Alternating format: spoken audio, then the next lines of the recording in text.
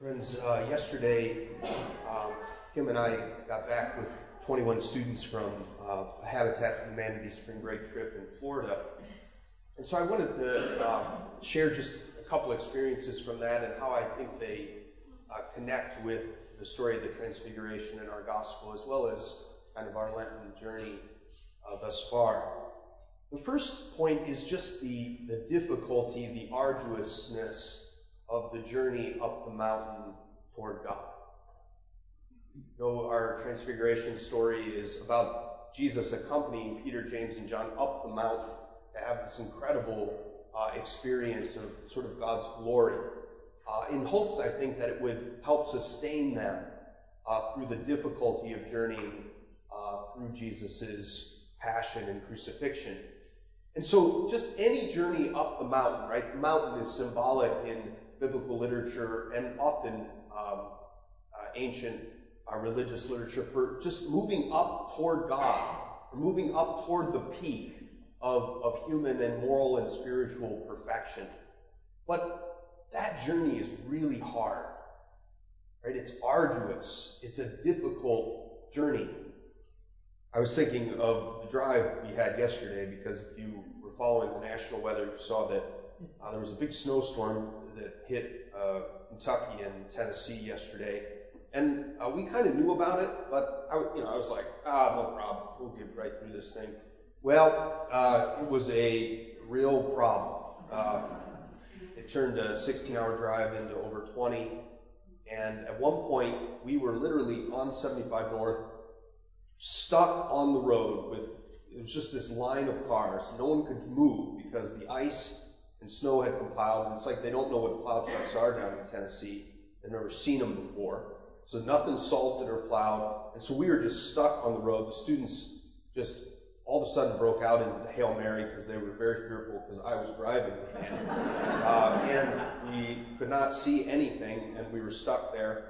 And eventually, for 4 hours, we drove like 6 miles an hour, following like semis through this zone. So I'm surprised we made it back alive, to be honest. But we did, but I don't know.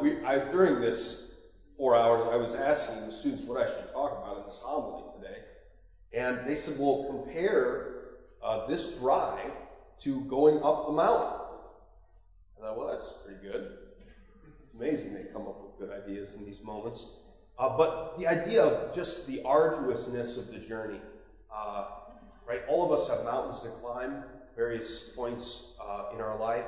And as I've mentioned before, I sometimes think we're very naive about the arduousness of the journey up to the mountain of God.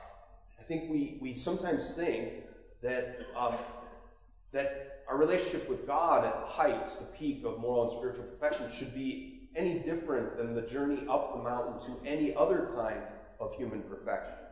Right? We know that to become a master at something, an expert at something, to reach the heights of something, require a ton of self-denial, require a ton of sacrifice, require a ton of mastery of whatever it is. And sometimes I think we think with God that that's not the case. And Lent is the reminder every year, right, of this built-in time where we're supposed to grow in the things that we're neglecting. We're supposed to detach ourselves from the unhealthy attachments that we have. We're supposed to grow in love of God and neighbor in a really focused, singular way. And so it's just a reminder for us, right, that journey up the mountain of God is an easy one. And to be honest, it reminded me, too, of the journey up Mount Tabor in the Holy Land. If you've been to Israel, you go visit the site of the Transfiguration, which is up Mount Tabor. And the drive is treacherous. Right? I thought I was going to see God's glory that day because I thought I was going to die on the drive up the mountain, because it's this zigzag road, almost up like a 90-degree angle up the mountain. And the drivers there they just fly through this stuff. And so I was reminded, too, of just as we got to the top of Mount Tabor, again, a further symbolic expression of the arduousness and the difficulty of the journey up the mountain of God. So embrace that. There's no other path to get there. There's no other path to get to our moral and spiritual striving for perfection in union with God and radical love of neighbor than going up the hard mountain. But the second lesson is equally and more important, which is that we do not go up that mountain alone. And in fact, we can't go up that mountain alone. Jesus goes up with us. Right? Jesus could have just sent Peter, James, and John up that mountain alone. He didn't have to go. Right? He didn't necessarily have to go. But he goes with them. He accompanies them up the mountain. And so the equally important part of the arduousness of climbing the mountain toward God is the fact that Jesus comes with us. He walks with us, and he gives us the necessary tools to be able to do it. I was thinking along these lines of a story from the trip that we had this 82-year-old woman, Martha, who was kind of like one of our big volunteers for the week and helped us with things. And she was telling us the story as we were painting this house. She said that at the age of 70, she decided to do an Ironman. Okay? Now, if you know an Ironman's over a 2-mile swim, it's over a 100-mile bike ride, and then it's a full marathon, 26.2-mile run in a day, in a 17-hour time span. And she had been like 68, she was in good shape, and her doctors had done like a scan, and they said, your lungs are like a 16-year-old's. And she's like, okay, I better do something with this. So she decided to train for an Ironman. And so she did all this fundraising stuff for Habitat, and each mile she got sponsors to contribute so she could give to Habitat, and she trained and all these things. And so she starts the Ironman, and it gets to about 10 p.m. You got to finish by midnight. And the race director starts going around on a golf cart to the people still running the marathon and starts saying, hey, based on your pace, like you're not going to make it by midnight, so you might as well stop because you're not going to be able to complete the race in time. And every person just would stop. So the race director gets to Martha. Now, if you talk to Martha this week, she was not one to quit something she has set her mind to. And so the race director says, you might as well quit. You're not going to finish this by midnight. And she had some choice words for this race director. She said, I have trained for this. I have all these sponsors. I'm finishing this thing, whether you like it or not. And this race director was so inspired. This race director was a very fit person. So the race director got off the golf cart and decided to run the rest of the race with Martha until she finished it at some early hours in the morning. I was thinking about that in terms of like that race director accompanying Martha through the arduousness of the final legs of the journey. And that's what Jesus does with Peter, James, and John up the mountain today.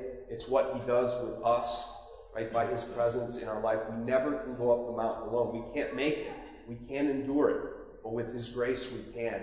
And he promises all sorts of things to help us to do that, right, that are sort of present in that story of the Transfiguration. He promises us the gift of the law and the prophets that show up in the embodiment of Moses and Elijah, right? That he gives us the law to guide us as kind of guideposts on our journey. He gives us the prophets as prophetic voices, right? To speak truth into our lives and to challenge us and to help us to grow in our complacency. He gives us his voice, right? The voice that speaks out of the cloud there. This is my beloved Son with whom I am well pleased. He gives us the voice of God in the scriptures, right? He gives us his physical presence, right, in the Eucharist and in the sacraments, just like he walked up that mountain with Peter, James, and John. He gives us light, just like the light that dazzled the clothes of Jesus up the mountain. He gives us the light of our own conscience. He gives us the light of the Holy Spirit. He gives us the light of other people's witness to us to help guide us up the mountain. Right? All sorts of things Jesus accompanies us with as we climb the arduous mountain toward God. We climb lots of mountains on this earth, but ultimately we want to climb the mountain of God, the mountain toward heaven, which St. Paul says in our second reading, our full citizenship. Right? We belong in an exclusive way to heaven.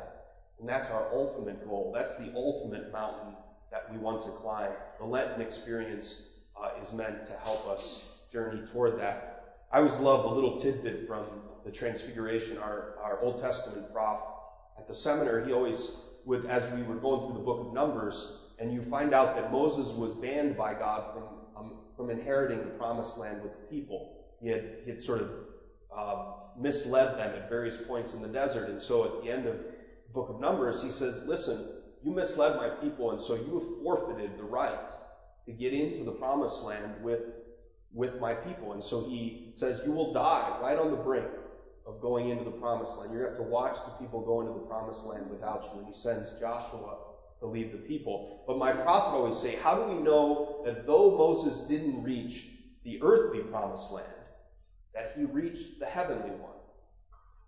Of course, we know that from the Transfiguration. He shows up with Elijah and with God's voice to speak to Jesus. We know he's with God, and so though he found the arduousness of the climb toward the earthly promised land extremely difficult, and it revealed his deficiencies and his weaknesses, ultimately, right, he was able to be admitted into the heavenly promised land.